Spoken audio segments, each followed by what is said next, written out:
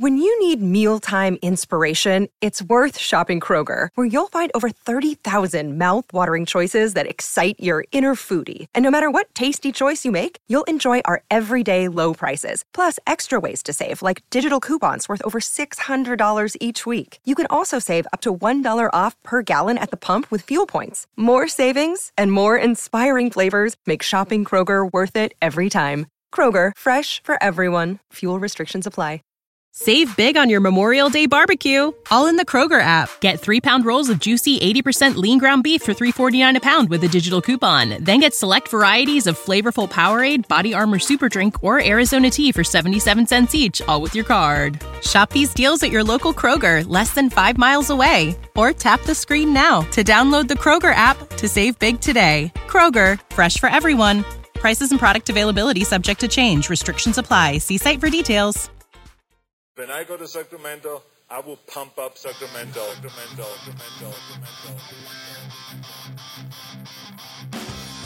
Turner Sparks just got married and has moved home to America after 12 years living in China. Sir Michael Ira Kaplan has 2 kids, a wife, a job, and has spent his entire life in the USA. Neither one can figure their country out. This is Lost in America. All right, everybody, welcome to Lost in America, episode 121. My name's Turner Sparks. And I'm Kaplan. You can find me at Turner B. Sparks on Twitter. You can find Kaplan at Cap with a K, Cap in America on Twitter. Also, we're on Instagram. Cap in America, Lost in America, and Turner Sparks. On the podcast today, we have Emmy? No. What did he win? Oscar. He won an Indie Spirit Award. Indie Spirit Award, Oscar-nominated screenwriter Michael H. Weber. You know him. He wrote 500 Days of Summer. He wrote Pink Panther 2. What? Pink Panther 2. The Disaster Artist. Spectacular Now. Paper Towns. Spectacular Now. And what's the other one? The Cancer one. The Cancer one. You guys, it's good. So he also just Fault in Our Stars. He went to Thailand. Yeah, he found out about everything over there. So we've talked to a lot of idiots who've been to Thailand, right? Yeah. Everyone and their grandma's been to Thailand. But no one's been on everyone we know, they're on a budget. I don't know who these grandmas are going to Thailand. I'm impressed, but. Well, probably, I don't know. Thai grandmas. Thai grandmas. Everyone and their Thai grandmas. They've all been on our pod. Yeah. But the people we have, they're a bunch of poor people we have. Yeah, and we got Weber. He's the richest guy we know. Yeah. He went with his girlfriend to Thailand. They went to Thailand, and they did it the big time. They stayed. They went glamping, he says. Yeah, I mean, I went there on my honeymoon.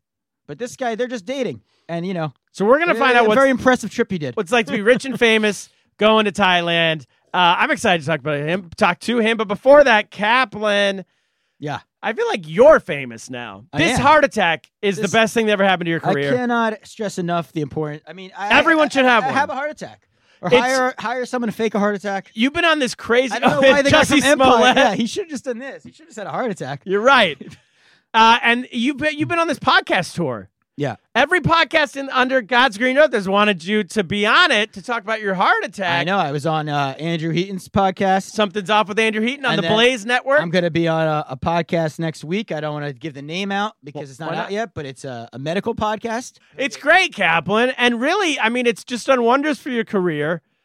What do they want to know about your heart attack? I think it's because based off the pod we did, the heart attack pod. Everyone's fascinated by the heart attack pod's getting rave reviews. Yeah. All sorts of people coming out of the woodwork from high school listening. Stopping you on the street. My dad listened. Oh, yeah. Breaking news. My dad listened. He never listened before. He listened to our last 2 podcasts, and he texted me this morning, and he said he will give me. My dad has a handicap placard from back when he had a bad back, and it never expires, apparently. It just keeps getting better. He said because of my nickname, Handicap. Yeah, he took it very literally. He said he will give me his handicap placard. I don't know. Should I take it? You should take it. I don't feel right. Maybe I'm not really. No, it's legit. All right, so you do have a handicap. I am handicap. Yeah, you are legitimately handicapped. Because some people said I'm cardiac cap. I guess we'll go with handicap. I like placard. The people love handicap. Yeah, handicap. I know that our Jennifer Miles Peak loved handicap. She asked. I went to Sacramento last week. She asked how handicap was doing. Yeah, and every time I went back to work yesterday for the first time, and it's like, it's a big, there's a different steps to recovery. The first step is putting on pants and underwear. The second step is peeing in a toilet like an old person, then going home, and then you go back to the pod world as the third or fourth step. Yeah, going back to work's the fifth step. And everybody I saw in the halls everywhere, they all asking how I'm doing. It's like no one ever talks to me before. Now, and then this Life Fest thing. Mr. Popular. This is a great talking point. Everyone wants to know what this thing is. Oh, this like little this. I got people stop me in the street, strangers. The thing I talked about last week, the Life Fest. The Life Fest. And I got it'll shock you back into life. It'll shock me back, and like someone thought it was a Walkman. It looks like an oversized cell phone. Looks like an 80s cell phone. But I got a call from the Life Vest company because people are wondering if I'm wearing it. I've been wearing it. Are they sponsoring the pod? I've been wearing it They should, actually. They should. I've been wearing it every night. I'm sleeping through the night with it. I learned to love it.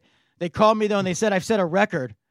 They never heard of this. I had 600 false alarms in 1 week. Wow. So they sent a rep to my apartment to change the settings to see if it'll work. We'll see how it goes. She gave me a little bit of news, though. She said that the older people get shocked. Older people don't hear the siren. Of course. She said, "Don't be afraid. It's not like the electric chair," is what she said to me. You'll survive if you get shocked. Don't be afraid of it. You'll survive, but it won't be pleasant. It won't be. I said, I'm not looking forward to it. Yeah. So she said, don't worry. The older people, it happens quite common, so they don't hear it. It's 100 decibels. Can you imagine you can't hear 100 decibels? Like, no. That's pretty loud, right? Yeah, but I mean, old people have heart attacks. I know. My typically. grandpa Stan, I remember driving him, and he'd be in the car, and the seatbelt sign, that noise it makes? Yeah. He would never hear it. Sure. I'd be like, Grandpa, seatbelt on. It's like, why? I'm like, I can't drive. You hear this thing, and he didn't hear anything. I don't hear anything. So I guess I see what her point is. All right. So anyway, you're safe now. You're not, because we had a lot of people worried. I'm that you're wearing not this turning thing. It on. I'm not turning it off, and it hasn't shocked me yet, but I'll let you know. Emergency podcast when I get shocked. Yes. Amazon, Cap. Speaking of emergencies, Amazon is fantastic. We all love them. They support us. We support them. We're really distraught over the Long Island City takedown. I was talking, I can't say who it was, to a source yesterday who says it's not over yet. Weber. No, government. Someone I know in the government. They're working hard behind the Ooh. scenes. So Amazon, they want to talk to me. Possibly we'll work something out. Fighting back. So But Amazon, in the meantime, they need your help. they need your help. If you want to support the podcast, which we know you do, we never asked you to give us money. All you got to do is go click the right-hand corner, go to lostinamericapod.com, click the Audrey Murray book in the right-hand corner. That'll take you back to Amazon, do your regular shopping. A percentage of what you buy comes to us. Cap, we just got paid for December. I'm going to tell you, December was our best month ever because it comes like a few months late, Right. December, I got some payout to give you because everybody was shopping. Just write that check over to Dartmouth Hitchcock Hospital. Women be shopping. Some money. Women be shopping. And they be shopping on Amazon. Nice, and the women. money comes to us. So thank you all very much. Cap, should we get to Lost in America? I think we should play the music. Play it.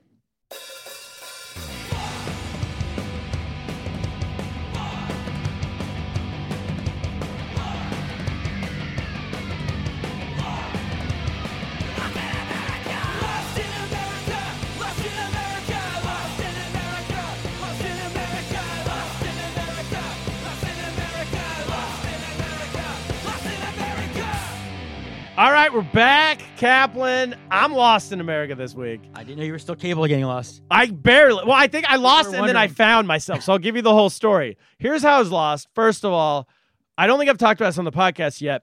We had a couple months ago, we've been in our apartment for 8 months now. It's a nice apartment. You had the Christmas party there. We had our holiday party, yeah. which was also like it was a moving in party. What do you call those? Housewarming. Housewarming party. We'd been there about 4 or 5 months, which is about how long it took us to just unpack everything, get it all situated where we want. We're like, you know what? Now that it's all set, let's make this a holiday party. Let's have everyone over. We did that. 2 days after the holiday party, we got a letter from the management company. They sold the building. Sold the building, and in good New York City fashion, they want everyone out ASAP. Because they're making into condo or something? High-end condos. So they're kicking everyone out. They're renovating, and they're going to, they said, no matter what, we're not renewing anyone's lease, so you might as well leave now and save yourself the trouble. And they said, we'll do you this favor. We won't charge you for leaving your lease early. Well, that's nice of them. Like, yeah, how is that helping me? When was me? your lease supposed to expire? Well, ours is July 15th. Right. So, and everyone, I guess, people are taking it. So it's a great opportunity. But they offer you money? Is that what they offer? Initially, no. Oh, okay. No money. They're like, you can leave early if you want. I'm like, first of all, we're not leaving early. And they're like, oh, but we probably want to leave early because we're going to be doing a lot of construction. It's not going to sound good. So they're harassing us to leave early. Should have called Blue Shirt immediately. I did call Blue Shirt. Oh. Yeah. And Blue Shirt said, well, first I didn't call Blue Shirt. First we did nothing. I said, we're standing pat. We're not going to look for our places. Home. We're not going anywhere. We're like, we're not moving, right? I like and it. so Squatters. we're like one of those Central American, when they knock around all the houses around you, but that one house stays. Yeah. We're those people. chain yourself to the house. So Exactly. Someone's got to stay home at all times. So Exactly. Like, there's like protecting a tree. Squatting rules or whatever, right? So we're staying. I'm lighting up here. Cap's lighting up. Oh, must be a good story. So I'm moving on because Cap's lighting up. He's about to get shocked. So we don't move anything. We do a month and a half of no movement at all. Finally, after a month and a half, they contact us. And all these people around us are moving out. You can hear them just cleaning out. And they're doing construction around us. It's like next door just drilling all times of the day. I say, I don't care. We're not leaving. Yeah. So finally, after 2 months, they contact us. They go, all right, here's the new deal. We'll give you $6,000 and $2,000 moving expenses. And a free year of Laugh Pass. No. And a free year of Laugh Pass as you get out. I contact Blue Shirt. To me, that sounds like a good deal. Right. But Blue Shirt's going to ask for something more. Blue Shirt says double that and we'll talk. Double that. So he said, we want $12,000. And so I say, sounds good. And so I call them back. I said, my lawyer says we want $12,000. My lawyer. I like it. And they say, because I lawyer up. You lawyer up. Yeah. And I say, my lawyer says we want $12,000 and we'll talk. Number, 6 and 12. And then the people go, oh, no, we're not doing that. So, all right, fine, back to zero. And I went, oh, okay, fine, we'll take $6,000. Oh, so we settled on $6,000. You should have let Blue negotiate for you. I should have. So we settled on $6,000. So now I we're like how moving. they didn't counter. They're not like, all right, 8. They didn't counter at all. 500. Yeah. They're like, said no. at least they didn't go like 4,000. You're like, all right, I'll take that. Yeah. So we got $6,000. All right, and $2,000 moving expenses. $2,000 to move, and we got the highest end. We called the moving company. We said we want your best of your best. Right, because you can't use that money on yourself. They like watch Exactly. you You can't use it. So for $1,000, all the fanciest boxes. $1,994 they and charged you just us. tip, or you could like Tip included. Oh, tip included. Yeah, Okay. yeah, got them to include the tip because they said it was a $200 tip, and she said just put that in. Yeah. So As they're long as you coming get under tomorrow. 2,000. We don't do anything. I'm very confused as how this is going to happen because we just sit there and they pack for us.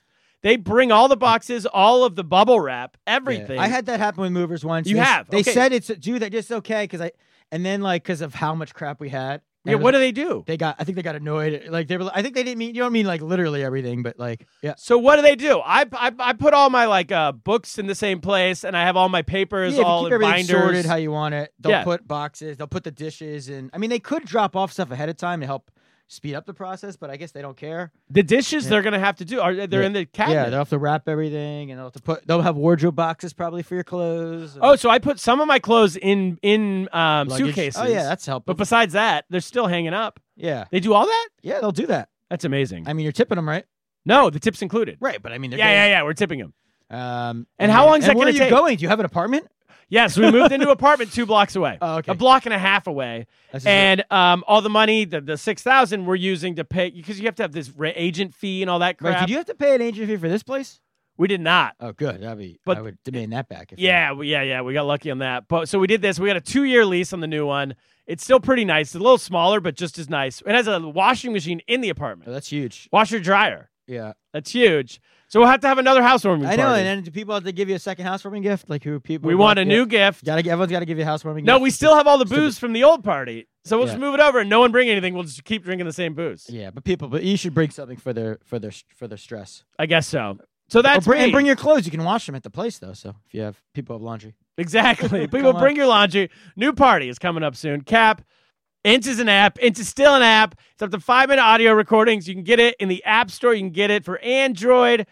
I was just talking to Matt. He's making it better all the time over He's there. in here working on. He's on your phone. He's fine tuning things, right? Your settings. He's fine-tuning. He's been tuning my phone. He's doing personal Inch updates Personalized. for and me. It's like a Genius Bar over there. Is it? It's Genius Bar. You can Matt. come on in. Yeah. So people come here and Stop by. And I was Ensign this week. We said last week our advice, our little tip to the Ensters out there: keep it short. I violated. I did like a 2-minute Ents, but I'm going to try to It's do up a to lot. 5 minute, but under a minute. I recommend 30 seconds to a minute. Yeah, because nobody's listening longer than that. Probably not, unless you're hilarious. So get in, everybody. But our listeners are a funny lot, so maybe they care. ENSC.NYC. Get it in the App Store. Cap, should we get to Michael H. Weber? Yeah, I want to hear all about his little pre-honeymoon he took out in Thailand. So I'm his new very term he excited. invented. I'm very excited to hear about it. Bring him in. Come on in.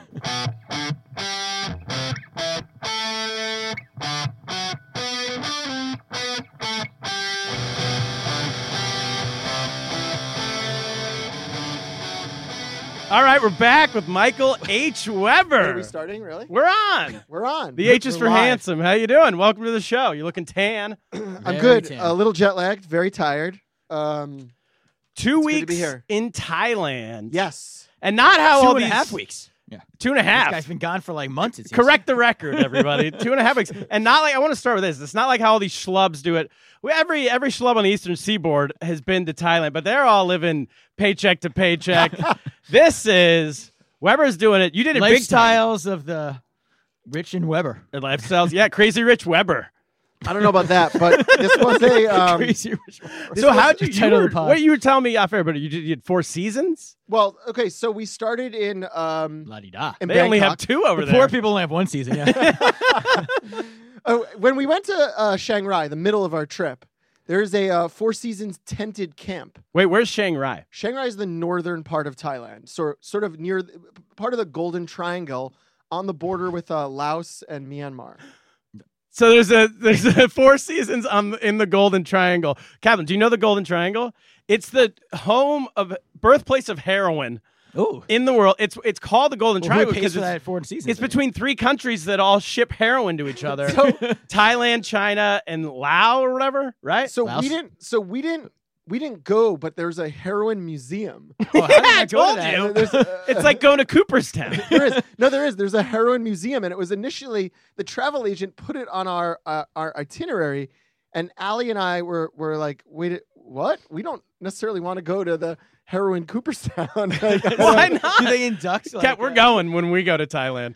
we only had limited activities there, and the schedule was pretty regimented. So They have we Kurt skipped the Cobain's- heroin museum next time we go Okay. there. But yeah, there is a 4 seasons there. Do they have a tasting room? Yeah. And do they hang like rafters? Like people have died of ODs, like Kurt Cobain. They lots of retire guys, their number? Retire your number. Yeah, the flag is permanently at half mast.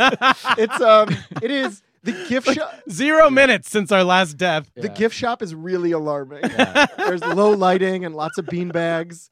In A lot Allentown, of spoons. in Allentown, we have the Methadone Hall of Fame opening soon, but we're working on fentanyl. All right, so you Anyway, started so- in the so Golden Triangle. So the 4 seasons there is the only all-inclusive 4 seasons in the world. So if you've been to like an all-inclusive resort, it means all of your meals are taken care of, all of your your open bar. It's you don't have to go and like you never take out your wallet the whole time you're there.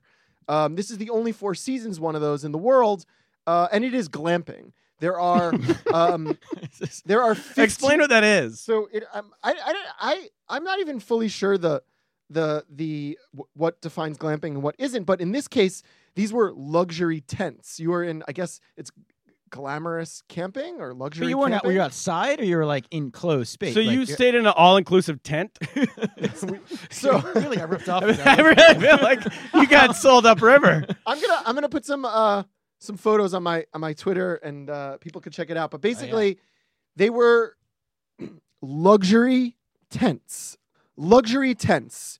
So for the most part, it's like any other resort. There's a base camp. There's restaurants. There's bars. The whole thing. Base camp? Base This camp. is why I wanted to have you on, because your style. I've never been to a base camp. No. When I went to Thailand, I stayed above a gas station for $10 a night. Was it all inclusive? This was a little more expensive than that. the mints came with the room. No, I just love the base. So what's a base So I camp? hadn't been on vacation in years, and Allie always wanted to go to Thailand and meet the elephants. Chiang Rai. I don't even know why that's funny. Meet the elephants. What if there's elephants there, like elephant reserves? So the okay. the 4 seasons tented camp is like on an elephant reserve, and we did a lot of our homework to try to find a place where sort of the elephants are treated well, because there's obviously a lot of controversy get about to how that. the elephants are abused. Conflict-free At a lot of elephants. the elephants are abused at a lot of these places. We wanted to make sure this was a place where like the elephants are treated well and had like a high quality of life. Wait, but this is in the Golden Triangle where people are not treated well. The elephants don't take the heroin. As long as the elephants They help are treated produce well. it. They don't cut. They don't. So they did a lot of research. The elephants are not involved in the heroin trade. We at no point witnessed the heroin trade. Anyway, so Disclaimer. the thing about this 4 seasons, there's no hotel rooms how you would traditionally think of like a large building that has hotel rooms, or certain nicer resorts don't even have hotel rooms. They'll have like cabanas or something of that ilk. This is literally these tents on stilts overlooking this valley and this river, and the elephants are living there, and you are in a tent, and the tent has a bedroom and a desk and a bathtub on the inside, and it zips up, like there's multiple levels you have to zip in and out of to get out of the tent. But when I say to you, luxury tent, it is beautiful. It's nicer than any of our homes. It is, the views are stunning. The furniture, it is a luxury tent. At the same time, the bathroom, yes, there's that's a luxury tent. there's air conditioning and heat. More importantly, because you're in the mountains of northern Thailand, it gets cold at night. So it's, I still haven't figured out the whole, Fahrenheit Celsius conversion thing. Makes no sense to me. But it would get really chilly at night and then be 90 degrees during the day. So so it's insulated or it's like heated air conditioned? It's heat and air conditioning. Wow. And then the bathroom, you have to, in order to go to the toilet, you're sort of, it's a component of the tent, but you basically have to double zip both the kind of thick plastic and then the netting plastic. So it's multiple zippers to get in and out of the tent to go to the bathroom. And then the bathroom has sort of mosquito netting and whatever on top, but you're essentially outside. And the shower as well is outside. Can the elephants see you? The elephants can definitely see you, by the way. Can they can walk up to the tent? No. They can see you in the bathroom. So the tents are on stilts, like built into a cliffside, which is beautiful. So the elephants can't get to you, but you can see out into sort of the valley and see all the elephants. At the same time, when I said base camp, the area where you kind of check in at the front desk and where the main restaurant is located, the younger elephants are brought to this restaurant in the morning. So you're having all-inclusive breakfast, whatever you want. You want a Thai breakfast of which is sort of, they don't do breakfast the way we do. It's not like cereal and pancakes. They have all that as options. And of course, as an ugly American, I'm eating pancakes and French toast, but they have like Thai breakfast. But as you're sitting there eating breakfast. Thai breakfast is like noodles and stuff, right? Yeah. It's noodles and certain, stuff like that. I don't think I had any Thai breakfast when I was there. I kidding. And then they bring the younger elephants who aren't part of the elephant excursions. I'll get to that. The younger elephants are brought to the sort of base camp area as you're having breakfast, and you feed them breakfast. You don't have to, but it's fun. You go and you there's baskets and baskets of those mini bananas. Peanuts? And no peanuts. That's actually a myth, apparently. Oh my God. You feed them bananas, which is so much fun. So these younger elephants are 18, 19 years old. Elephants can live to like in their 80s. Like these are teenager young elephants. Really? Yeah. Oh yeah. I didn't know that. You're there and you're giving them bananas. Outlive me. And it's so much fun. And it's basically you're having breakfast, you're feeding them breakfast.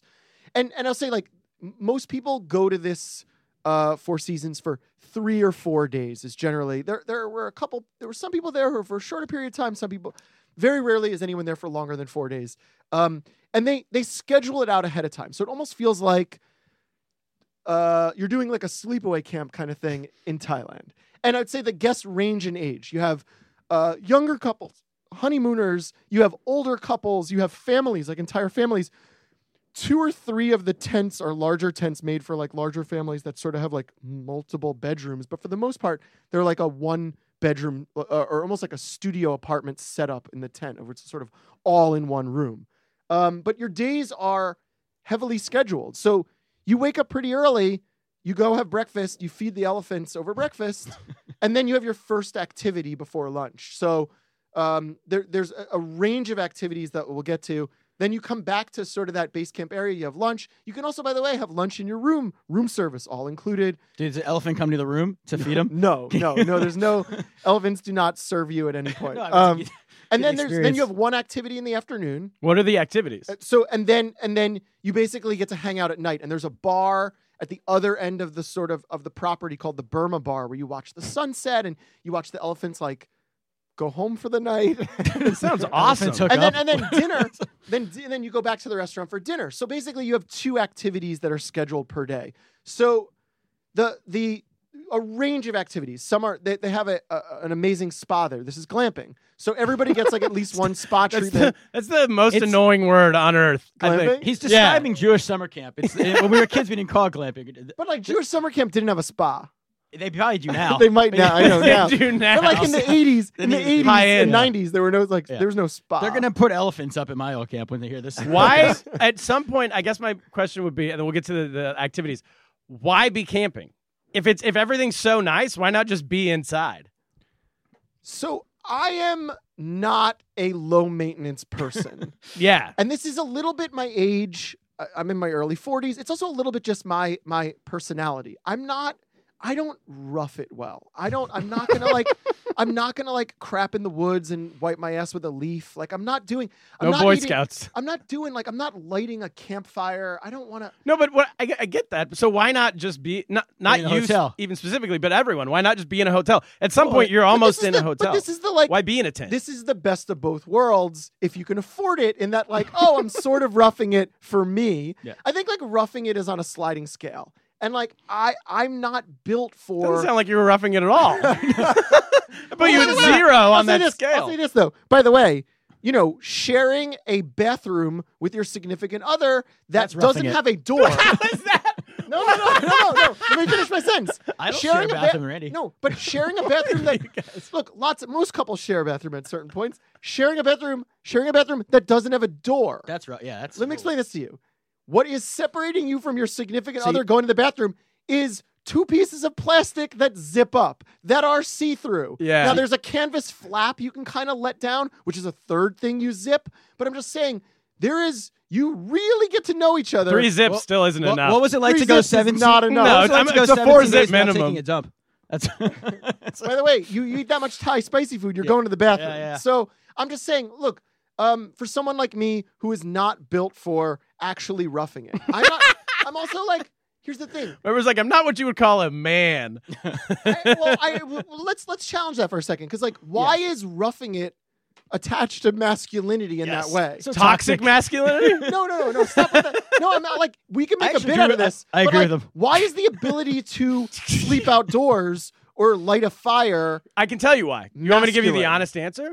now, maybe traditionally, but now, But why that's is that? why, because it's rooted in what you used to have to do to survive. Right, but It's clearly evolutionary. society was rooted in a lot of things that we've like thrown by the wayside for the better. True. Why is it that like, oh, okay, so I clearly like I can't start a fire in the woods. I think Like, it's by the way, if I got lost somewhere in the jungle, like I'm not the person who's gonna like problem solve how we get out of there. I'm not like that's just not how I'm built. I think it's you start a because fire if we but had to. I also, to answer your question, I also think it's could it be? because if like the power gets turned, if the grid just erupts, right? The grid and goes we're off. back to the old days. It's a survivalist. I'm calling AAA. That's why like Wait. people are attracted to people who can like figure out society and stuff, right? Right. No, that's fair, but I don't think like. Whether they know it or not. But I'm a writer for a living, so. How much of my life am I spending disaster training just in case on the side? Maybe it's your if next script. society collapses. By the way, when I have to do research like that, Wikipedia. I'm not actually taking like a disaster relief class somewhere and learn how to build a raft or whatever. So are you doing any writing? Is there any writing, not writing actually on the trip, but is there anything that could come out of this that could go into something you're doing in the future? maybe People you meet or places you are or whatever? I think An so. elephant comedy, romantic comedy. I went Dumbo drop too. So we'll come back to the activities, but I remember our first stop was Bangkok, and in Bangkok we went to the Jim Thompson House, which is apparently it's a place that most tourists visit when they go to Bangkok. And Jim Thompson was this fascinating guy that he was this he was stationed in Bangkok during World War II, but then stayed on and was. I don't know if he was technically a diplomat or was just, or I know he was part of the OSS and then maybe part of the CIA. And I'm sure I'm bungling a lot of these facts, but like this really interesting sort of cosmopolitan worldly guy who basically, when he could eventually decide to go back to the States, decided no, he was going to stay and live in Bangkok and loved it and sort of really made Thailand his home. And you can go to his house now, which is this interesting sort of blend of not just sort of a traditional Thai home, but he sort of took influences from all over that part of Southeast Asia. And it's now a museum. And his life is fascinating, how he sort of was this Western guy that put roots down in Thailand. But he disappeared in the early 60s. He took a trip to, I believe it was to then Burma, and completely disappeared and was never heard from again. And he lived a fascinating life where I was like, oh, wow, what an interesting story. I don't think a movie has been written about this guy's life. So, look, I think all life experience will inform your writing and becomes a part of your, as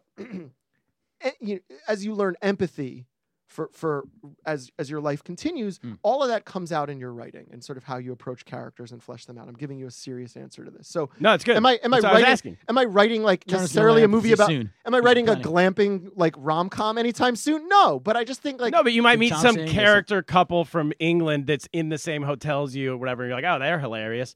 And then that's my question. Like, there's a great moment in, if you've ever read Steve Martin's memoir about his years as a stand-up comedian. Born Standing Up was a brilliant book. And there's a great moment in the book where Steve Martin is on The Tonight Show with Johnny Carson, and I guess Johnny's doing some ridiculous bit, and they go to a commercial break.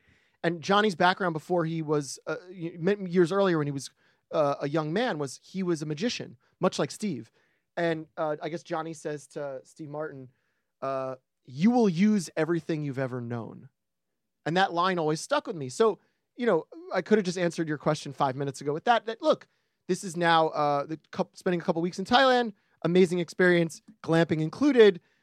I'll use everything I've ever known. And you said you haven't had a vacation in years, right? I haven't had a real vacation in a couple of years. So it was nice to go do that. Oh, so back to the activities. So one of the activities, and probably the most popular aside from the spa, was the elephant excursions. And basically, you take some of the middle-aged, if not older elephants out, and you walk them for a couple of miles around the property, and you take them to the river where they go and get a bath. You take them for feeding. You get them exercise because the elephants need exercise. And we did 2 elephant excursions while we were there, and we're partnered with the same elephants both times. So you kind of actually really get a sense of their personality. My elephant was Buma. And Buma was shout out to Buma. He's listening. And you basically do mahout training, and a mahout is those elephant trainers, and you wear this crazy getup, and you learn commands. So I should have brought the card with me, but like soak. That means like you're telling the elephant to like back up, walk backwards, and ma means like go forward. You're trying to get them to go forward. So there's all these like you learn like 12 commands, and I'm now jet lagged and exhausted, so I'm only remembering a couple of them. But it was really interesting to learn, and you learn certain things like if you want to get the elephant to turn to the right, like we would sort of like you would use their left ear and then yell out a certain command to actually get them to turn to the right. And it was look, it was interesting to hear about the training because you hear a lot of horror stories of like young elephants whose spirits are broken in order for them to become this kind of domesticated. And we really try to do our homework and go somewhere where the elephants were treated better. It was interesting, like Buma was an elephant rescue who spent the majority of her youth in the timber industry. Closer, I think they said that, I might be getting this wrong, but Buma was farther north, closer to China, and was used for like logging, and basically still had like kind of old scars because Buma would be used to like slam into these trees and basically like slave labor for these elephants, rescue elephant in the timber industry, and it's how it was explained to me like extremely cruel and abusive towards the elephants. So Buma was rescued from that life and brought to this elephant reserve where she has a much better life and is heading into her senior years. So to kind of get to spend some time with her and like walk around and learn like, what, like how they bathe and how they eat and what they're interested in and like the sort of the trees that you can allow them to sort of snack on and then the things that have thorns that you try to steer them away from and all that kind of stuff was fascinating and really, I'm not an outdoorsy person. I'm not connected with nature. I care about the environment, but I'm not, it's not a big part of my day-to-day life in terms of like, roughing it. So to be out there in the jungle, walking around with the elephants, you really start to feel connected to these amazing creatures. What were the other tourists like? Like, where were they from? So that was interesting. It was a mix of, there were honeymooning couples from the Northeast of America, from New York, from Boston, from that area. There was a couple there from LA. There was amazing. And there was a couple there that you could tell everyone hated. But our first night there, we're at the Burma bar, and there's So this you're all couple, hanging out together, kind of for the whole. Well, you're few like days? bonding a little because the Burma bar is kind of small, but there was this couple sort of away from all the other couples that you could tell had been ostracized. And they both worked in finance in New York, and she was talking about hedge funds and takeovers, and like you could tell she was sizing up the acreage of the elephant reserve and like running numbers and like running numbers on her head on like reverse rescue on like condos and stuff. Meanwhile, all these people and are giving everyone Weber- hated them. Everyone hated them. And like I hated them, and they were awful Wall Street It's amazing people. that these people go to Thailand. Like when I You used to could tell go, she's but there they for went her to Instagram. She's there for her Instagram. but I'm is saying why that she's that there. wasn't even on the radar. When I used to go, it was just British sexpats, just dirtbag No, but fat now if you guys. go So to by the these- way, speaking of that, so that Phuket. became Phuket especially, Bangkok a little bit, but Phuket especially. That like, and I would turn to Allie and sort of elbow her, where we would see these either lone middle-aged men, or like two middle-aged men together, but never more than that. And they look like, I would call them a Paul Giamatti type. They look like Sure, that's what they all look like. They Yes. look like a schlumpy middle-aged guy. Who love Pinot Noir. And you're like, and then you could tell that they're like, this guy, like he's there by himself, and like he's not, doesn't seem to have his shit together, but he's excited. Not to be even there. close to having his And shit. like he's not wearing like nice clothing. He's wearing like I don't think you need he's wearing like Walmart's finest. But you could tell like he saved up because he's going there to do weird sex trade stuff that like he saved can't, up all year. that, like, right, Christmas and, like, bonus. and it's Blow off some steam. and it's disturbing because you're like, oh, this They're usually person is there- wearing- This person's there. Let's be honest. This person's there most likely. I'm most likely for like sex crime stuff that they can't do in America. I mean, And- he could be in the garment industry. No, they're always No, wearing like it's an not. Australian flag, like wife beater or like a tank top. No, it was like weird, like not ill-fitting button downs and like just like these like schlubby bucket hats, and they're not there with a significant other of any gender. They're there like they're this like lone wolf middle-aged man type that you're like, ew. Well, that's why Like, Thailand's I know why he's in Phuket, and it's ew. Thailand's one of the more interesting places. There's very few places in the world where it's like an ideal honeymoon spot. It's an ideal bachelor party spot, and it's also an ideal, perverted Yeah, guy who Bob doesn't have- Kraft spot. Right. Back That's- to back to I didn't get glamping there. because I haven't given you all the activities let's yet, get the which rest is of it. interesting. So, everything you do when you're at sort of a high-end glamping place, you have guides. You're very supervised. So we had this guy Paul who worked at the Four Seasons, who was awesome, and he's Thai. He spoke great English. We liked him. Smart guy, really funny. He's probably like mid-40s. We were great. Like we ended up bonding with him because he basically took us on both of our elephant excursions. But some of the other activities, we did like a half a day excursion into Myanmar. So we drive in a van. They take you to the border. Do that whole thing, and then we go into Myanmar for like 3-4 hours, which was so much fun and so interesting. And Paul's with us again. So How is that different from where you were, culturally or whatever? How's it like? What's interesting about it? well, again, in Chiang Rai, we didn't explore the area that much. Like for the most part, you're at the Four Seasons. So we're going with Paul, and we're going into Myanmar. So we're going to local marketplace. We're going to sort of the local temples there. The temples were kind of different. It was interesting. Some of the Buddhist temples we went to had sort of like neon signage. It felt more like a mix between a temple and a casino. Like it had, there was more like That's a way to get me to like your literally- religion. Right, literally bells and whistles. Like you felt like they're about to Ding, do ding, like a ding, ding, you felt ding, like they're about to do like a Keno game or something Yeah. as we're gonna break out. So that was fun. Also, isn't that the plot of Rambo 3? That he goes from Thailand upriver into Myanmar, and then all hell breaks This loose. is a movie thing. I should know this, but I don't know if I've Yeah. ever seen Rambo 3 actually. So I'm embarrassed to tell you that. So one of the other excursions was you take one of those longboats down the Mekong River, and you stop at Laos, which again I'm sure I'm mispronouncing every Lao, single they call it. Lao. So They you take- call it, but what do they know? Yeah. So, but Obama, like you take call like it, a they call it- longboat, and again, Paul's with us, so we have like a guide. You're doing very few things on your own. This is very Is that good or bad? supervised.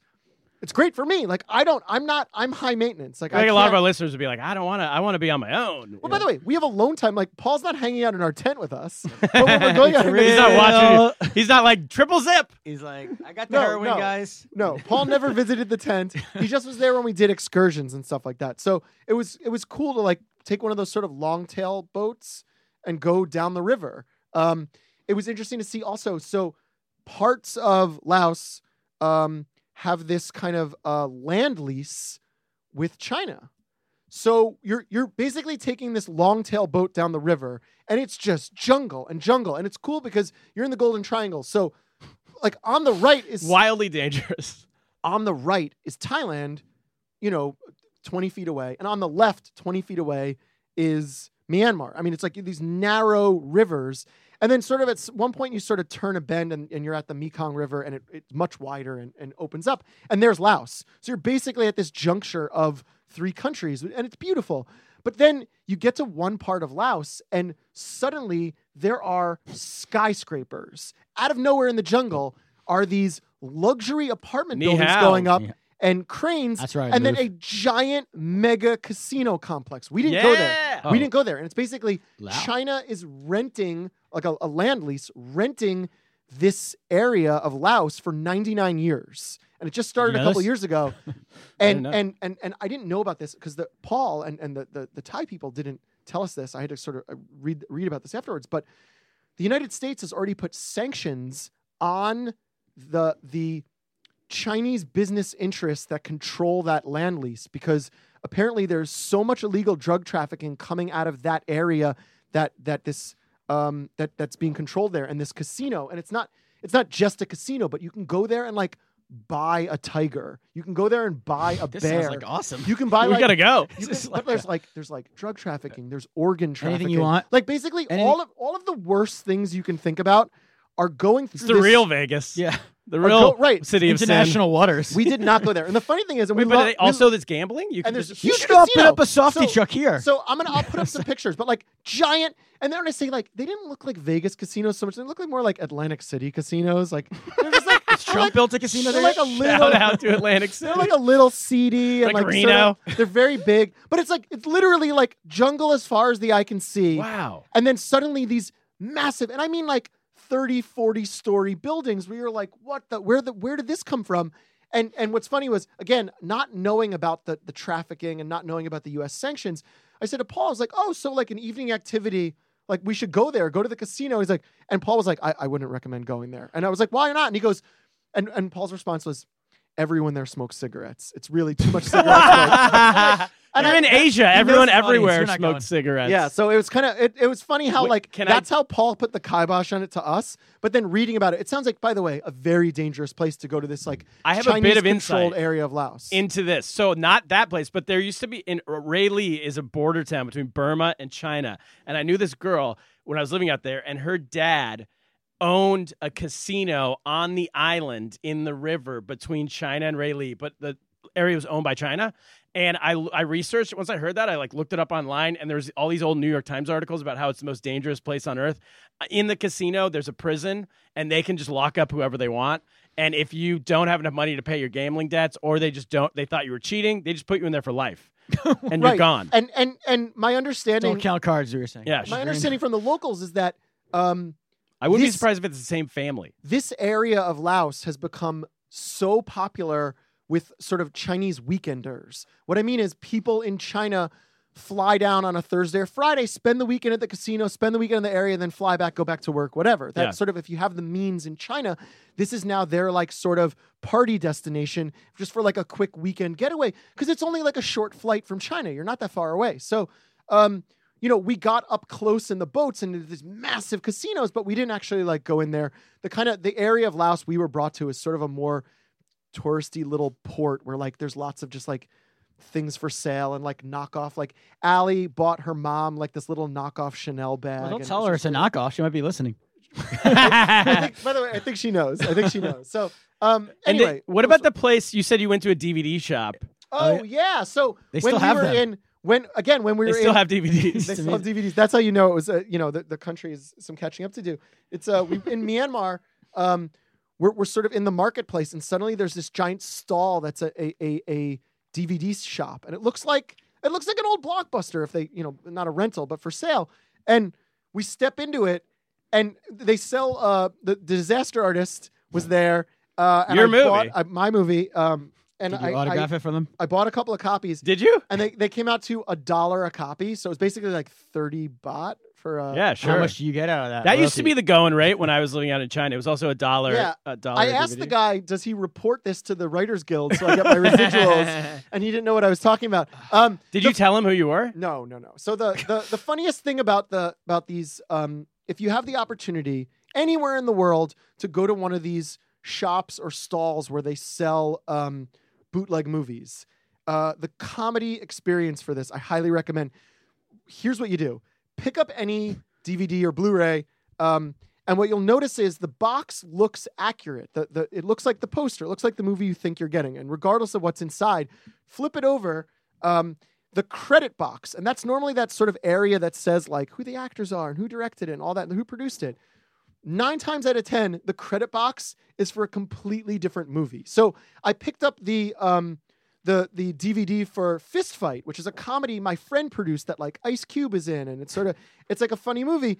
And the credit box was for a Meryl Streep movie, which like Ice Cube is definitely not in. So it's funny to like when you go and you pick up. I remember. Was it maybe Pink even you, Panther? was it you in China? Yeah. Sent me the DVD for the Pink Panther. Yeah. Pink Panther 2.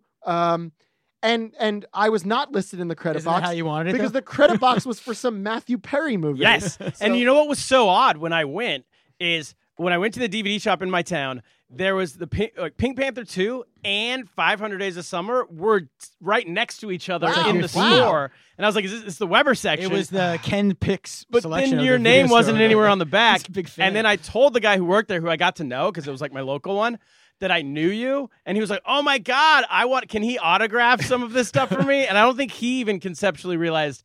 I mean, he knew what he was doing, but he didn't think of it as bad. I would love to autograph some bootlegs. That would be a lot of fun for me. So anyway, we went to Myanmar. That was an excursion. We took a longboat. That was another activity with glamping.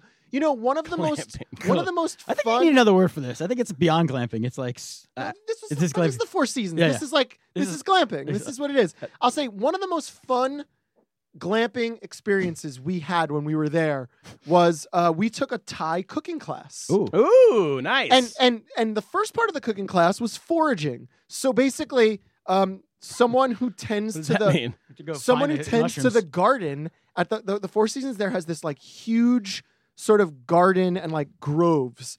So basically, most of what you eat at the Four Seasons, in terms of plant wise and spice wise, comes from there. So we're going into the garden and we're picking mint leaves. They had you guys pick it? And well, they were teaching us how, which was This is kind of glamping. fun. They give This At is some glamping. point, when you get rich enough, you just do stuff that Yeah. poor people They do. showed the elephants picking the leaves. It's all cyclical.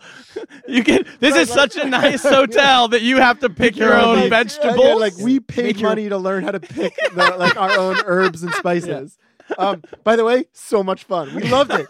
And you have this like guidebook, and you're learning like, oh, here's how you pick the mint leaves, and here's how you get like the banana leaves, and like it was a blast. So we did that for like 45 minutes. And you're Was like, there a guy like faster to give you like the authentic experience? We need these. We No need one these on the knows. streets This of Bangkok by morning. Let's go. So Crack the then, whip. After we were done foraging, Foraging just means what? Being a farmer? basically.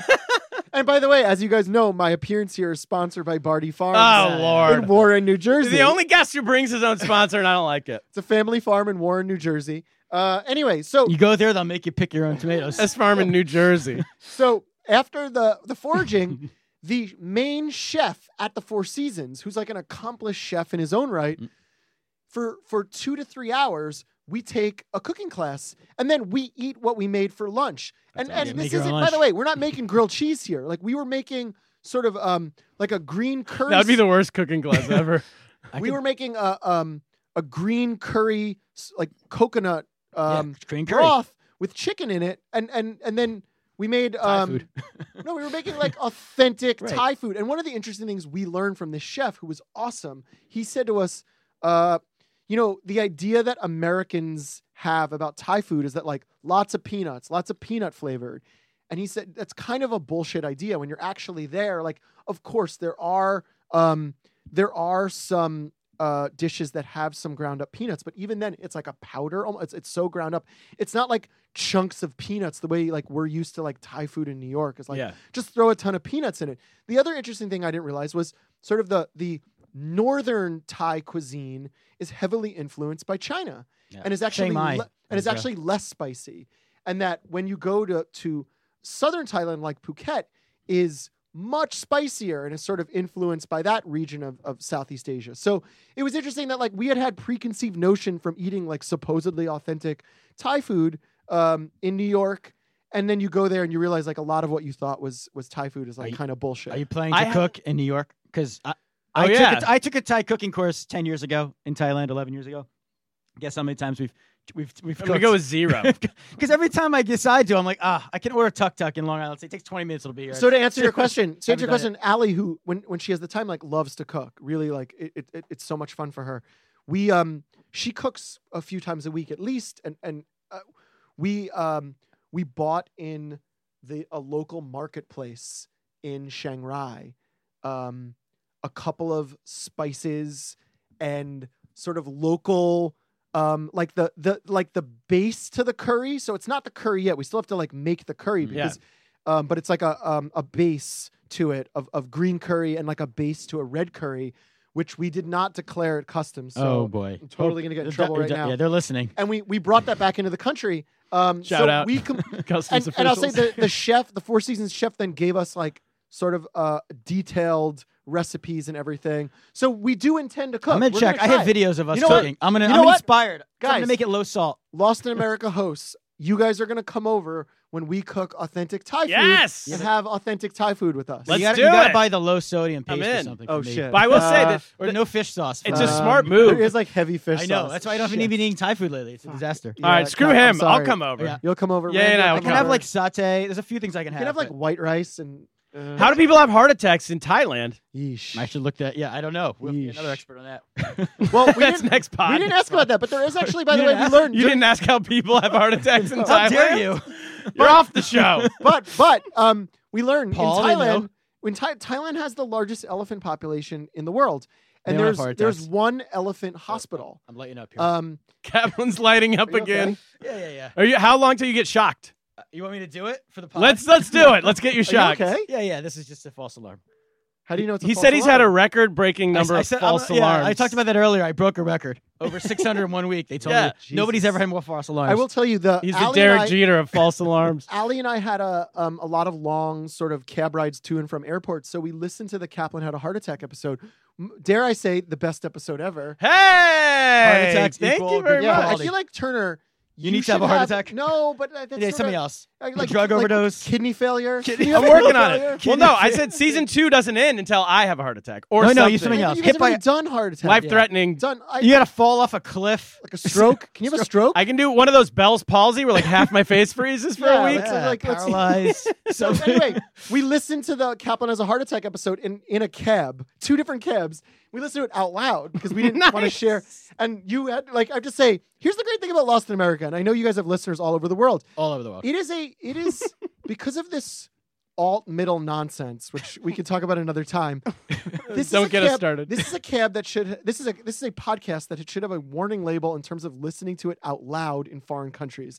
Because here we are in a cab. What did we say about Thai people? It was obnoxious. You're like doing a whole bit about the Asian physician's assistants, and we have this Asian cab driver, and Allie and I are looking at each other, being like, he was giving him a compliment. Yeah.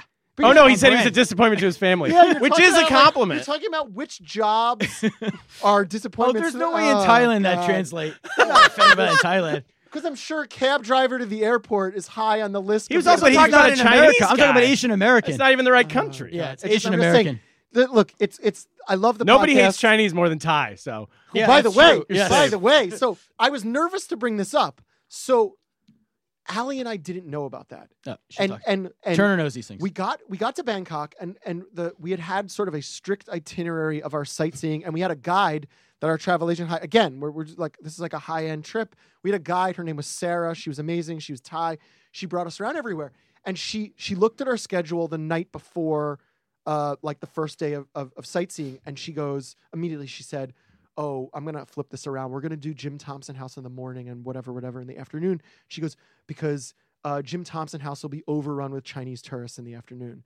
and this sort of casual remarks disparaging either the Chinese or Chinese tourists by the Thai we encountered from the nicest Thai people. This isn't like everywhere we went. And we're at a restaurant, and the restaurant's like, good thing you came here tonight because last night it was too many Chinese people. We're at the Paul is telling us don't go to that casino overrun with Chinese people. It's crazy that the Thai people are so warm and gracious and friendly and such great humor. And then suddenly the next sentence out of their mouth is this sort of casual anti-Chinese comment. It's all over everywhere Asia. Everywhere we went. And Right.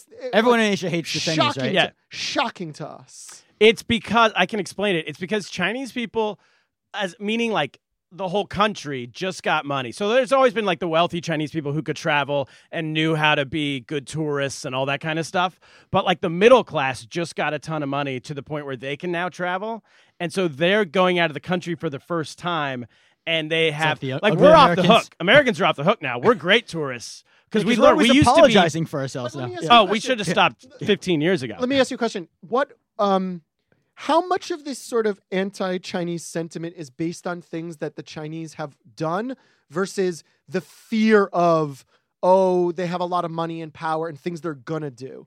Do you know what I mean? I think it's like a it's a mix. I think it's a mix because I can say for sure when you travel around Southeast Asia, the most obnoxious people at the restaurant are always Chinese people. But I'm not saying all Chinese people when I say that. I'm saying a specific type. Usually you can tell. It's their just by the way they dress and how they act. It's their first time leaving. They're on a big tour group. Like it's like 100 people and we're all going to see these 5 cities in 5 days. I will say and they bust them in and out. The most hated people on our trip was this finance couple. Right. Yeah. That everyone was like, Are they "Ugh." Chinese? No, God. And everyone was like, keep them away from us. But then after that, what we noticed, not as much in Shanghai because we didn't leave the Four Seasons, to go to restaurants or anything. We did sort of these excursions. But when we were in Phuket and we were in Bangkok, we'd be at restaurants and there would be sort of very loud, very raucous, drunk groups of Chinese tourists that you could see other people in the restaurant would be upset by their presence. And they were sort of very much ill at ease that like that there'd be a group that was sort of not very considerate about the other people in the space. Exactly. And we kept noticing that in certain restaurants or even like at an airport gate or sort of certain areas where you're like, oh, here's this large group of young men or this family even. And then just other people would be like a lot of like side looks. And I don't remember any of that from like 11 years ago. So well, I they feel didn't like have money it's- 11 yeah, years it ago. is. I don't remember. Yeah, but I see it. I know all those, like that type of Those are his person terms from people. China. And so I have a sympathy for it in the sense that I understand who they are. I understand they're usually not bad people. They're just excited to be where they are. They're also loud, but Chinese people just are loud. That's a real misnomer we have that like Asians are quiet. Look, Ali and I are New Yorkers. we're Japanese. loud. We're loud people generally. Yeah. Like You're- I have especially no you. volume control. So Yeah. But so we weren't there casting judgment or even annoyed. For us, Yeah, I can see neither of that. us had ever been to Asia. So for us, like this for us Part was of the just experience. soaking it up and Yeah. learning and experiencing. Like all of these things were just experiences where we were like, oh wow, this is interesting. Like And Well, also that's when what's you're so abroad, weird. when you're away and you can't understand what people are saying, That's another their part. loudness isn't annoying. to You me. don't It's- understand what they're saying. right. Like, whatever. They're just like, But that's another thing weird about moving back to America is people will be like, Asians are like this. And like that's such an odd statement to me. because they're so different. Because every country's so different from each other. Right, right. But in America, we just say Asians. Like that's an entire continent. One of the other weirder things was everywhere we went in Thailand,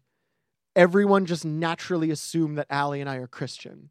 Oh, really? And they would make these comments again and again about like, oh, there's our one church. Or we had missionaries here at one point, or for Christmas, like sort of a nudge, like you'll care about this fellow. Well, that's nice. They didn't assume just because you're rich you're Jewish. I like this. That's true. You're right. That was sort of And what did that's a fair they? point. That's a good. Did you tell them that you were Jewish, and then did they have any God reaction? no, we didn't tell anyone. Why not?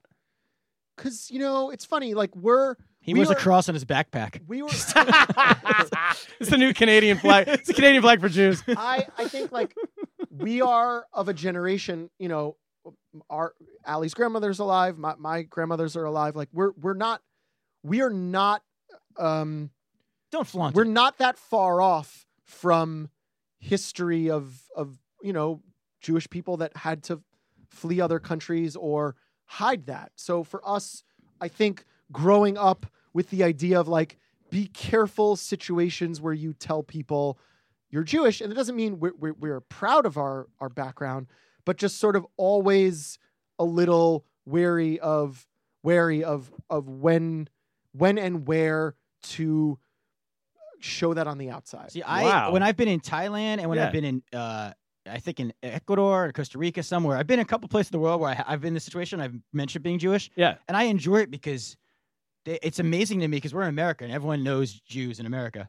And, but like you talk to people and they have no idea what Pretty it means. unknown. They don't even know. So they start asking you questions a lot of times. They're just confused. So like, It would be so like do you saying- believe in Jesus? Like they don't have these basic questions. It'd be like do you're in America and they're or like, do you all oh, live in Israel? Or this do you is all... they're like, this is a Buddhist temple, and you're like, oh, actually, we're Confucianists. And you're like, okay, but you don't know what that means. Yeah, totally. So it is Right. it is I'm an not saying opportunity- everyone in Asia, or if in China, it's like they have this they reverence for Jews. Oh, they do? Yeah, because it's like, hardworking, Oh, yeah, I like it. a lot of like Positive business, stereotypes. successful in business, And Chinese people Interesting. think of themselves as wanting to be the same, like they're also And they know where their biggest successful. fans food-wise. So. It's not that Allie and I thought something would happen to us. It's more just we know that there are a lot of incorrect assumptions. That there's a lot of we were there to experience and witness and soak up their culture, not necessarily proselytize ours. Sure. He's So no missionary. This No, guy. he's Eating breadsticks and Yom Kippur. I eat pork all the time. So anyway, I'm trying to think if there were any other activities we did. Did you see any lady boys, or did you guys not do the shows or anything? So when you're in Bangkok? we did not go to any of those kinds of shows. I'm not, Not a big lady boy guy. You can't not see ladyboys in Thailand. They're like they work at 7-Eleven and stuff. Oh, that's true. maybe I Like, will it's say just part of the I was culture. gonna say, we were blown away Turn like a by the 7-Eleven. frequency by which you would find a 7-Eleven. Like, if turn you're, them up I say, It's like- American listeners, think of how prevalent Starbucks is. Double that, and that's how fast you encounter a 7-Eleven all over Thailand. And we made a joke as we were crossing the border into Myanmar, like, wonderful to see a 7-Eleven. They're literally like the first 100 yards into the border of Myanmar. We saw two. Did you try the 7-Eleven taquitos there? 7-Eleven is everywhere. It wings. kind of blew our minds. Like that and it made me sad because I realized it probably wasn't that long ago, whatever the Thai equivalent of a bodega was, it's a they had a lot bookstore. more authentic things, and now it's 7-Eleven. I guess, but it's Thai people owning the franchise, like the 7-Eleven Right, franchise. right. But by the way, it's the same thing. American people own the franchise of a 7-Eleven here, but when I see Turner's a a 7-Eleven big 7-Eleven defender. I So am. don't- Well, I'm a because- big- but I'm he's a- not a New Yorker. So when I say I'm a like, business guy. he's not a New I'm Yorker. pro-business. He's a crony But like when a capitalist. real New Yorker sees a Yeah, I 7-Eleven, get mad. like I sigh because I'm like, oh, But I'm a little bit of a hypocrite because I'd I rather love. go to a If bodega. it was a Wawa, I'd be excited. So I'm a little hypocritical on that. But yeah, right, but Wawa's not a more regional Philadelphia-based family thing that like, where like as a New Yorker, I'd always rather go to a bodega. All right, before we go, so we're just about to get out of here. Well, you're So gonna. I you gotta recommend get out of here. glamping. By the way, if you look, glamping's not for everyone. save your pennies. If you can afford it, glamping, a lot of fun. It's a great way to experience the outdoors. Also to experience like a luxury hotel situation. Right. Loved And it. go to the Jim Tom's house in the morning if you want to avoid the Chinese people. Those are your two tips. And what are you? Is there anything you're working on work-wise that you can tell us about? Yeah. So Scott and I, my writing partner Scott Neustadter, he and I sold a limited series to Amazon Whoa. based on a novel. We're all in business together, folks. We're all in bed together. Welcome to the Amazon family. Thank you. Based on a novel that came out this month called Daisy Jones and the Six, and when this will air in the next few days or whatever. If you're looking for Next few days. your podcast, this Our episode will podcast. air, Yeah. this air in the next Don't few tell days. us when to air this. We'll air this when we want to air this. When people hear this, if you're looking for a great read, Daisy Jones and the Six, brilliant new novel that came out.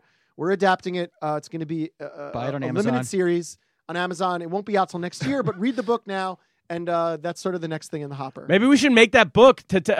Audrey Murray's had a good She's run. had a good run. Yeah, we'll make that Oh, book that would be our great. click-through link. That would be really great. So We should do on that. lostinamericapod.com, click through Daisy Jones and the Six. Daisy Jones and the All right, Six. that's Do new. regular shopping. Weber, thank you for doing it. I know you have to run. We got to get to the news, but I know you got to take I got to off, go right? take a nap. I'm still jet lagged. Guys, thank you so much. Kaplan, Yes. I'm glad you're feeling better, other than your machine keeps beeping, which has me a little worried. It just means that it's a good episode. It's things monitoring the ratings. So that's all this. The early reviews are in. It's for ratings. The machine loves it. Yeah. Weber, thanks for doing it. Thank you, guys. Cap, Bye. should we get to the news? Play the music.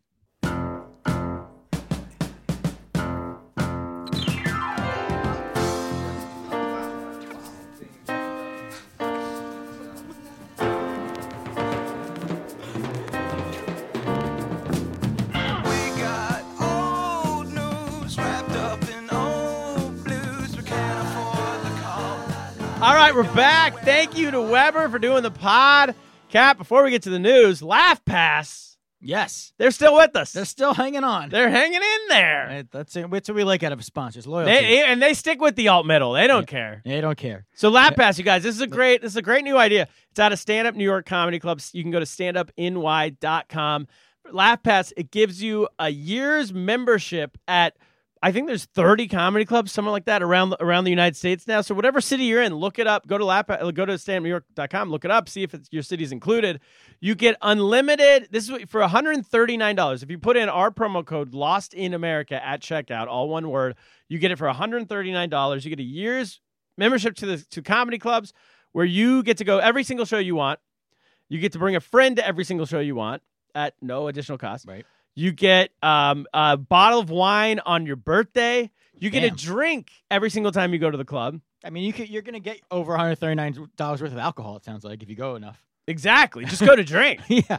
Just go. You don't watch 5 minutes of the show, but just have a cocktail while you're there. Kaplan, you also get a VIP seating every single time you go to the show.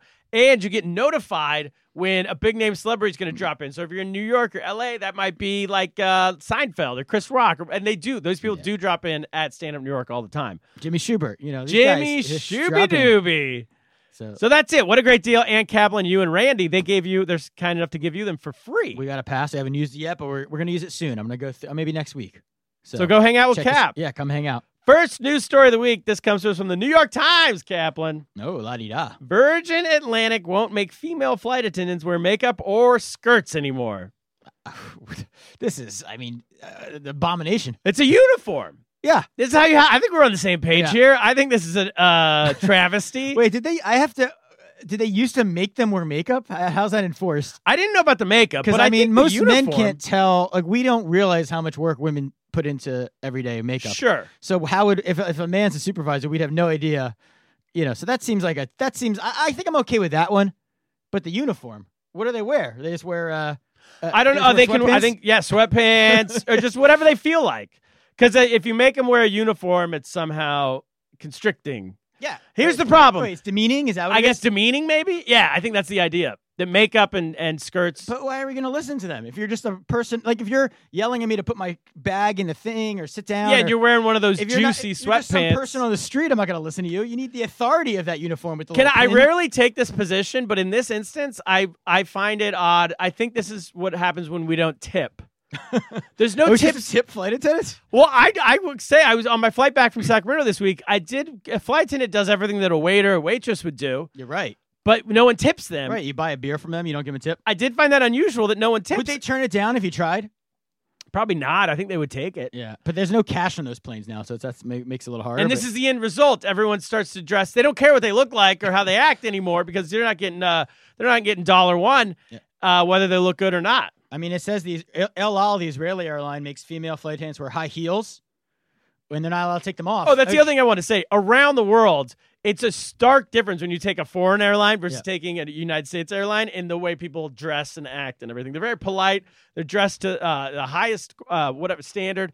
And in the U.S., it's just wear whatever. It's a free-for-all. Yeah. Well, El Al's never had a terrorist attack in its entire history, and that's because they honor codes. You got to have a dress code. These high heels, they give more authority. Yeah, and in Pakistan, on Pakistan International Airlines recently, they sent a memo that says to its staff members, giving them 6 months to meet the company's weight limits.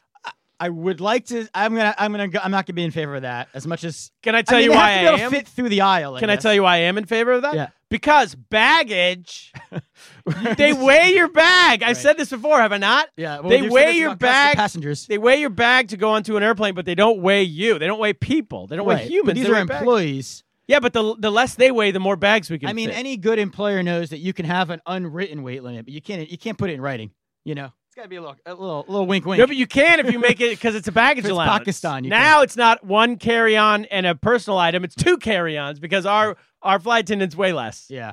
I mean, I don't know. It's really gone to hell. You know they have men flight attendants now? It's really some of them are even straight. Weber, turn off the pod if you're listening. It's really ridiculous. We can't repeat it, but we've both talked about how we should have an airline, Madman Air, where everything's old school. Well, they had Smoking. Hooters there for a while. Hooters there, yeah. Hooters Airline went out of business. It's the only. I can't believe that because they actually Hooters food for airplane food would actually be okay. Which they did. They had wings and all that Yeah. kind of Oh, stuff. well, all right. Next We'll bring it news back. story. This comes to us from the Daily Mail, one of our favorites. Back to the basics, folks. Chinese kindergartens use robots to give pupils classes as the country faces a shortage of human teachers.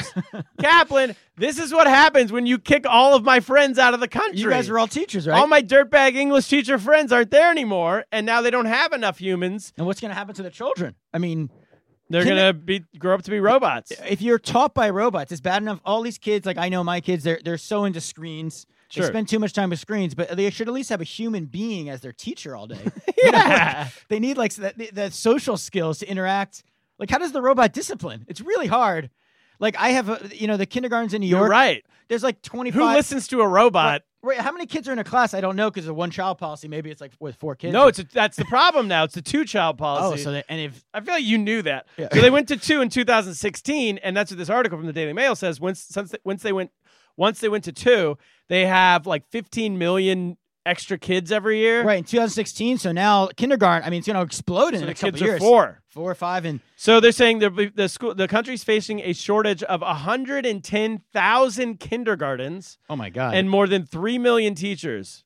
and I don't even know what the student to teacher ratio is right Let now. all my friends back in. You gotta let Randy let Randy was like the 60-year-old guy. He aged out. I don't think I want a 60-year-old guy teaching my kindergartner. He's a real sex pat. I shouldn't say his last name, actually, now that I say that. yeah, I mean, But he got aged out. I'll bleep out his last name. But he got aged out to where there's a law that if you reach, I think, 60 years old, it's illegal for you to live in China and teach English anymore. you can't wear you have to wear a flight attendant's uniform. That's incredible. You can force that. You Yeah, can't- yeah. And so he couldn't get a visa anymore. He had to go. Let him back in. Yeah, because I have, as I was saying, I have kids in kindergarten age, and there's like you don't even have a teacher. You usually have a lot of schools have a second, like an aide, because to control 25, 30 kids kindergarten age is very hard. Oh, I got And news for you. How does a robot do it? Can a robot resort to corporal punishment?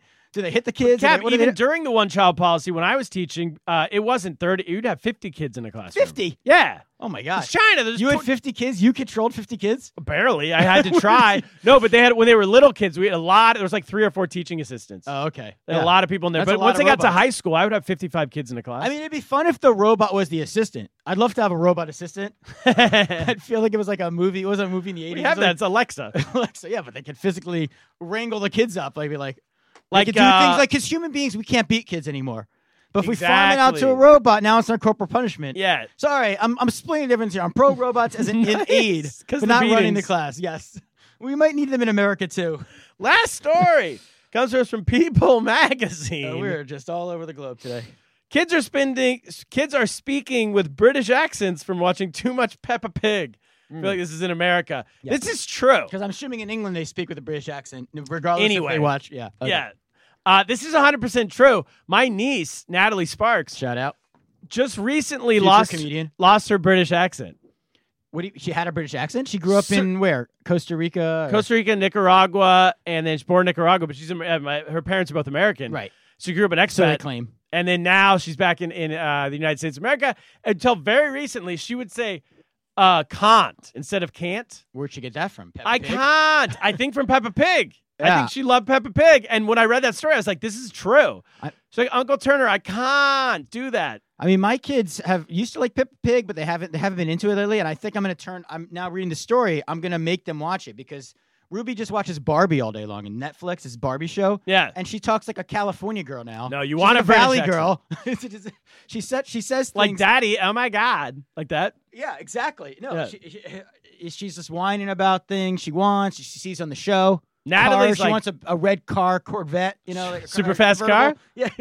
Natalie's like, Daddy, I can't. I'm like, where does this kid have a British accent from? And then I read it straight from Peppa Pig. Yeah, that seems like. But the I peak. think it's a way to, you know how they say, like, what's that old Freakonomics book where they say like, oh, they did the study and they're like, if your name is Antoine, but you spell it Antoine, then you're going to make $100,000 a year. And then they go through all the different spellings and you're based off how your name's spelled, your success level is going to go down. Yeah. It's the same for accents. Like if you have a British accent, you're going to make more money. Because we just assume they're smarter. That's why they're on all the Lexus commercials. It's like, shop at Lexus now. Yeah, it's an interesting December experiment. to remember. Because I was talking to someone yesterday who came to America when she was 6. She's from England. Yeah. So she doesn't have the accent, but her older siblings all have British accents. And I would love to study them and see who does better in life. Because I'm sure they do. I'm sure she's screwed. Yeah, she's screwed. You don't want Americans working for you. You want smart British people. And like it's an example, like Ruby will sit there playing with her Barbies and she'll be talking about like a party or a wedding or it's all superficial stuff that she learns. Peppa Pig is real life. They're talking about Brexit. The working class English life, and you learn about. It's a great show. It's a great show. The dad's I don't know how that dad on Peppa Pig, he's a fat guy. I don't know how he's in a heart attack yet, but maybe a future episode. Future episodes. Maybe I'll start writing for them. Yeah, exactly. That's the podcast. Kaplan, thank you to Michael H. Weber. Cap, what should we do? I think, what do I say now? I think I say I get lost. Get lost!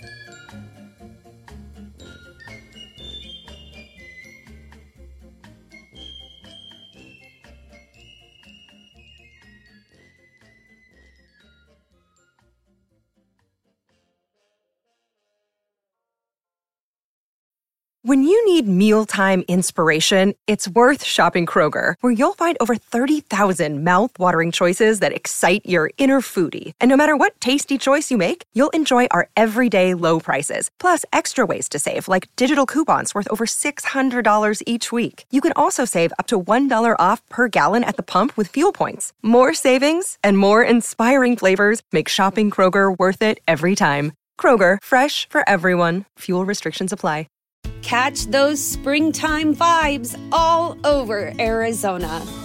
Break out of the winter blues by hitting the water at one of our lake and river parks. Take a hike among the wildflowers. Just make sure to stay on the trails and leave the flowers for the bees.